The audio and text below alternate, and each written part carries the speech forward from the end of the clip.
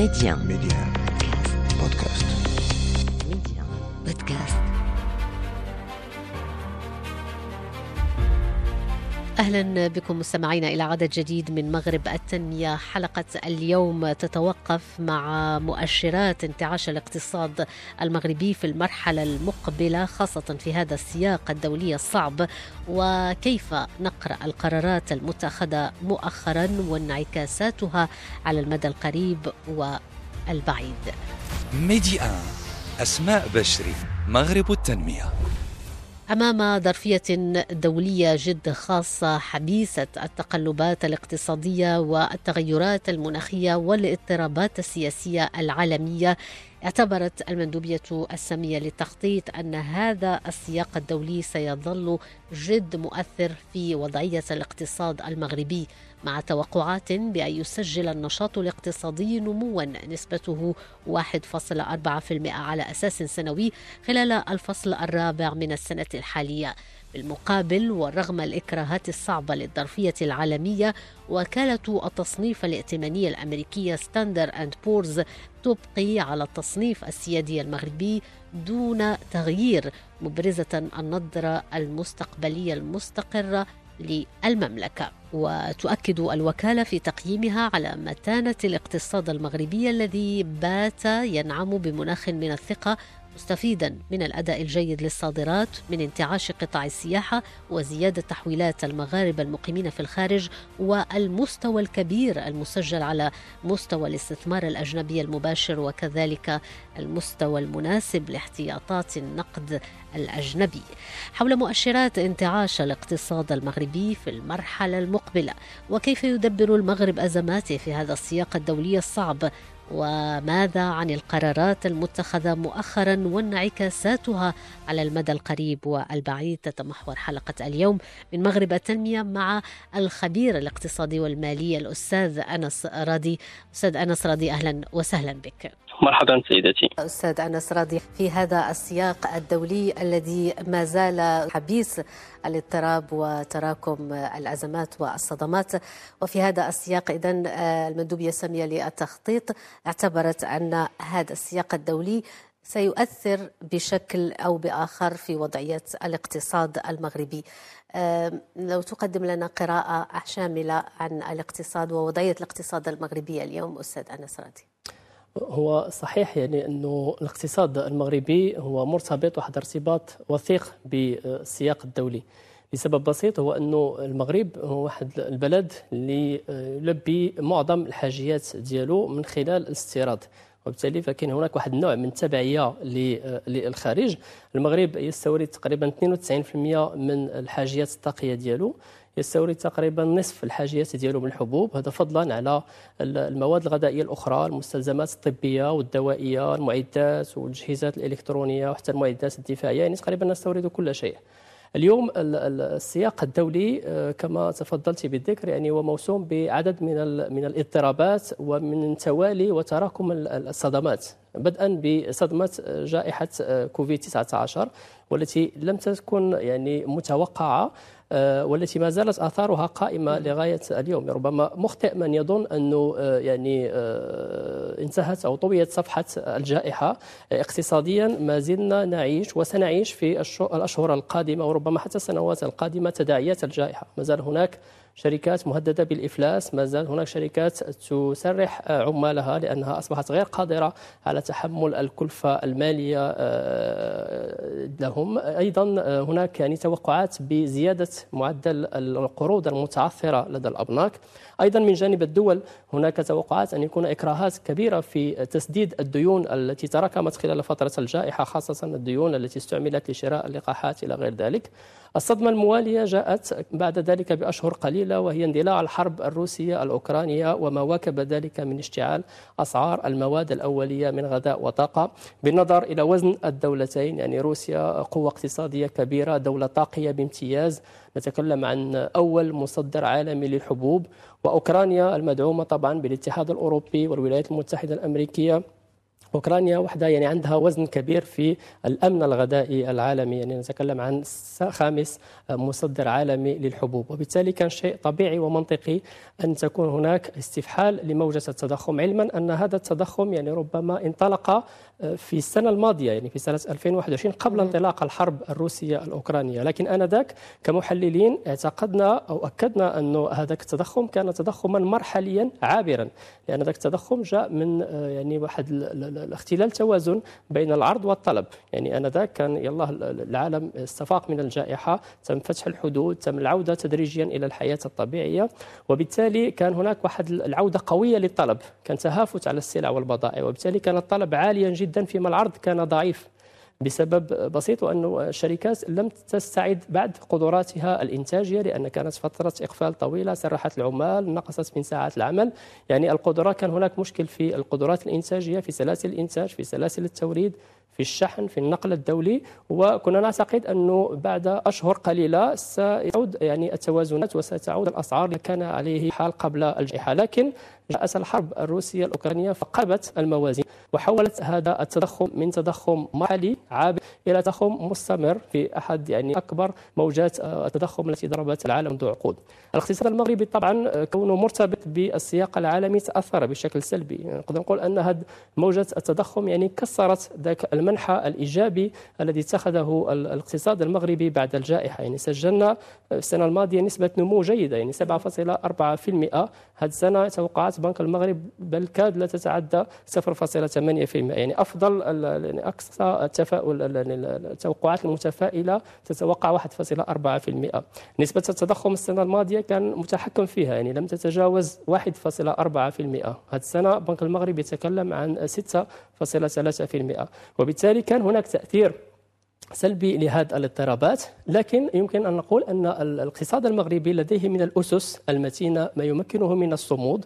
وشيء آخر أيضا ربما لا يمكننا أن نتكلم اليوم عن أزمة اقتصادية في المغرب، لأنه الأزمة الاقتصادية في علم الاقتصاد لديها شروط وظروف غير متوفرة حاليا. يعني الأجدى اليوم أن نتكلم عن صدمات اقتصادية وليس بأزمة اقتصادية. نعم، ولتخفيف من هذه الأزمات وهذه الصدمات الاقتصادية تم اتخاذ مجموعة من الخطوات بالمغرب ل يعني مواجهة هذا الوضع الاقتصادي الموسوم بارتفاع الأسعار، الموسوم خاصة بارتفاع أسعار المحروقات. برأيك كيف يمكن لهذه الخطوات المتخذة مؤخرا يعني أن تحد من التأثير الذي يواجهه الاقتصاد ويواجهه بشكل مباشر المواطن المغربي؟ وصحيح أنه الاقتصاد المغربي هذه السنة، أتكلم عن سنة 2022، يعني واجه صدمة مزدوجة، يعني صدمة خارجية أتية من موجة التضخم وما واكبها من ارتفاع كبير لأسعار المواد الغذائية والطاقية بسبب السياق الدولي الذي تكلمنا عنه منذ قليل، ثم صدمة داخلية ناتجة عن موجة الجفاف الذي ضرب بحدة هذه السنة المغرب، والذي أثر سلبا، إنما نحن أن الاقتصاد المغربي يعني مرتبط بشكل كبير بأرقام القطاع الفلاحي، فهذا أثر بشكل كبير على نسب النمو، على تفاقم عجز الميزان التجاري، وكذلك أثر على ميزان الأداءات.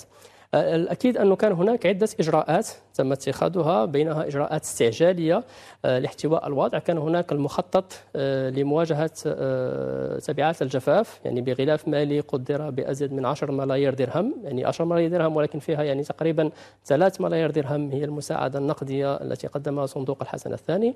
هناك أيضا الإجراء الآخر حول الدعم المباشر لمهني قطاع النقل، والذي تستهدف من خلاله الدولة يعني كبح ومنع تسرب ارتفاع أسعار الطاقة لأثمنة المواصلات العمومية وأثمنة نقل السلع والبضائع.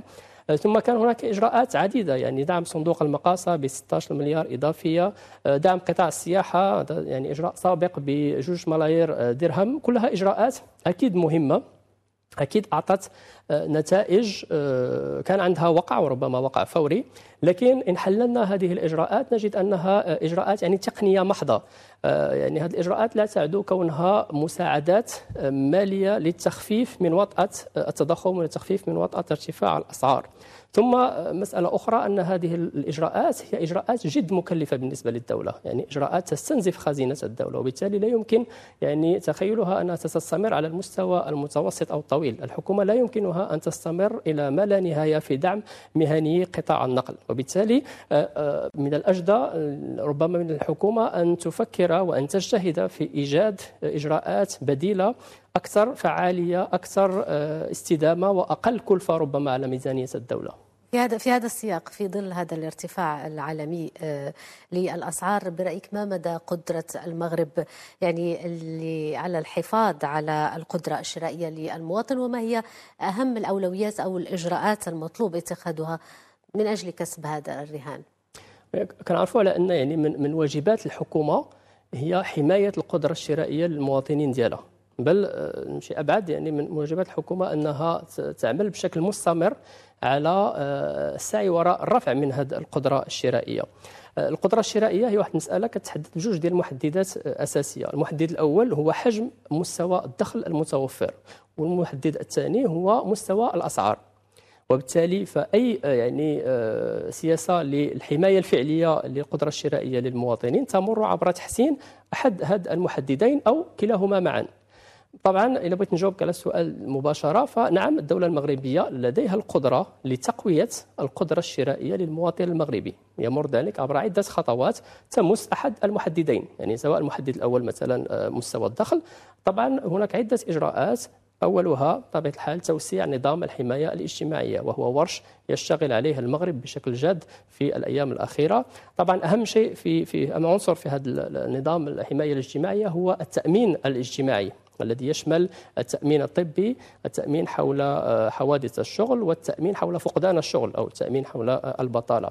أيضا هناك عنصر مهم في نظام الحماية الاجتماعية، وهو الربط بين مستوى الدخل أو مستوى الأجور ومستوى الأسعار كما عليه الحال في الدول المتقدمة. يعني اليوم إن شفنا مثلا في الولايات المتحدة الأمريكية يعني موجة التضخم يعني تاريخية في تاريخ الولايات المتحدة الأمريكية، لكن المواطنين لا يحسون كثيرا بهذه الأسعار المرتفعة لأن الأجور ترتفع في نفس الوقت، وبالتالي هناك التضخم يعني يكون مقدور عليه، ويكون المواطنين يعني ربما قد لا يتضررون كثيرا من ارتفاع الأسعار.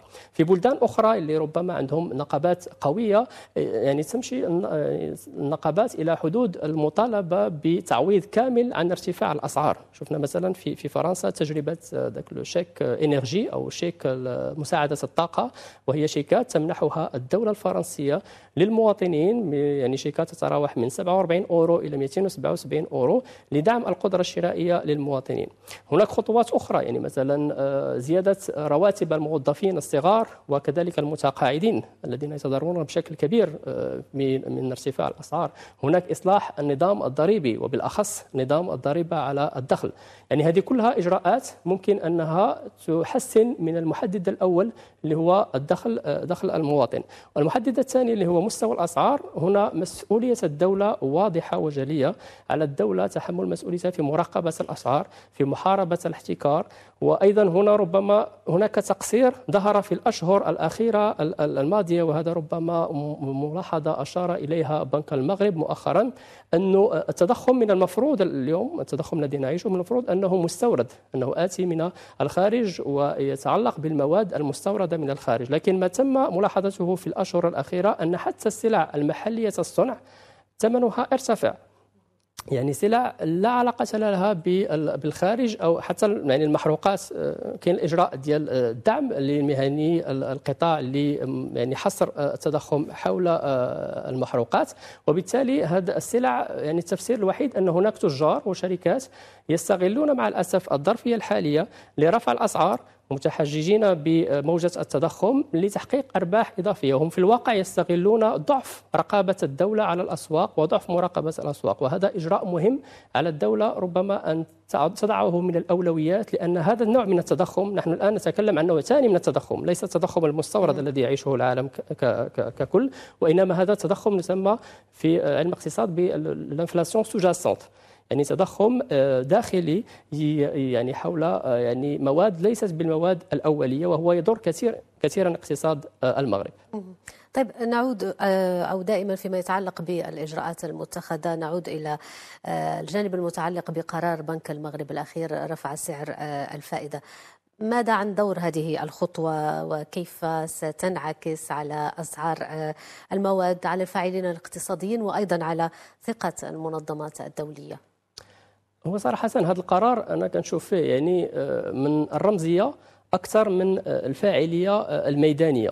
علاش؟ لأنه أولا شنو هو سعر الفائدة الرئيسي؟ فهو سعر الفائدة اللي تقرض به البنك المركزي ويقرض به البنك المركزي الأموال للأبناك التجارية التي تقرضها فيما بعد للأسر الأفراد والمقاولات. إن يعني حللنا الحالة المغربية نجد أنه أصلا الأبناك التجارية لا تعتمد كثيرا على الأموال التي تقترضها من بنك المغرب، يعني نسبتها محدودة تقريبا في حوالي 10%. يعني أكبر جزء من الأموال التي تشتغل بها الأبناك هي تأتي من الودائع، ودائع المواطنين وودائع المقاولات. هذا من جهة. من جهة أخرى نعلم أن المغرب يعني يعتبر ويصنف في خانة الدول النامية، يعني وليس بالدولة المتقدمة. فهذه الدول النامية يعني مستوى اندماج الأسواق المالية يبقى ضعيف، وبالتالي يعني قرار البنك المركزي لا يكون لديه انعكاس ميداني كبير أو وقع كبير في الميدان. يعني عكس مثلا قرار البنك الفيدرالي الأمريكي رفع سعر الفائدة، تجد أن الوقع يكون ساعات بعد اتخاذ القرار. يعني نرى الرساميل تهاجر أوروبا، تهاجر الدول النامية لتذهب مباشرة للولايات المتحدة الأمريكية لتستفيد من هذا سعر الفائدة المرتفع. هذا شيء لا يحدث في المغرب.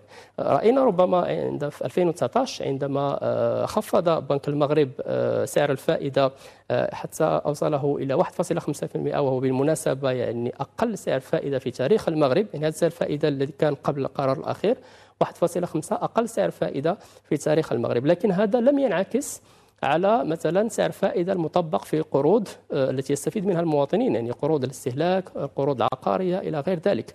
فقط بعض البرامج المحددة، يعني مثلا برامج استثمارية كبرنامج انطلاقة أو بعض البرامج الأخرى التي يعني أطلقت في إطار يعني مواجهة تداعيات جائحة كوفيد-19، مثلا برنامج ضمان أكسجين وضمان غولونس، هي التي استفادت من هذه الأسعار الفائدة ربما المنخفضة أو التفضيلية. هذا كله يعكس أنه يعني أحيانا قرارات بنك المغرب بخفض سعر الفائدة لا تنعكس في الميدان. هي طبعا الحال قرارات لديها من الإيجابيات ولديها من السلبيات. ربما أكبر إيجابية أنه إن قررت الأبناك المغربية رفع سعر الفائدة على الودائع، فهذا سيمكنها أكيد من جلب ودائع وجلب ادخار إضافي، خاصة ودائع يعني المغاربة المقيمين بالخارج، مما سيساهم في زيادة التحويلات، وهذا أمر مهم جدا ينعش الاقتصاد المغربي. لكن يجب النظر أيضا إلى السلبيات المحتملة، لأنه إن قررت الأبناك زيادة سعر الفائدة خاصة في القروض الاستثمارية، فهذا من شأنه زيادة تكلفة الدين على المقاولات وعلى الدولة أيضا، لأننا لا ننسى أن الدولة ستكون من أكبر المتضررين، لأن الدولة هي من كبار المقترضين في المغرب ومن كبار المستثمرين في المغرب.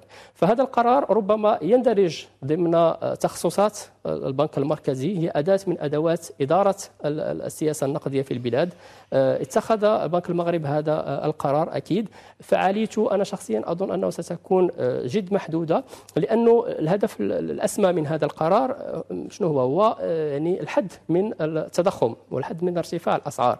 لكن إن نحلل يعني الوضعية اليوم في المغرب نجد أن هذا التضخم مصدره خارجي، لأنه إن عدنا إلى الأسس يعني النظرية، رفع سعر الفائدة شنو كيعني امتصاص السيولة الموجودة في السوق.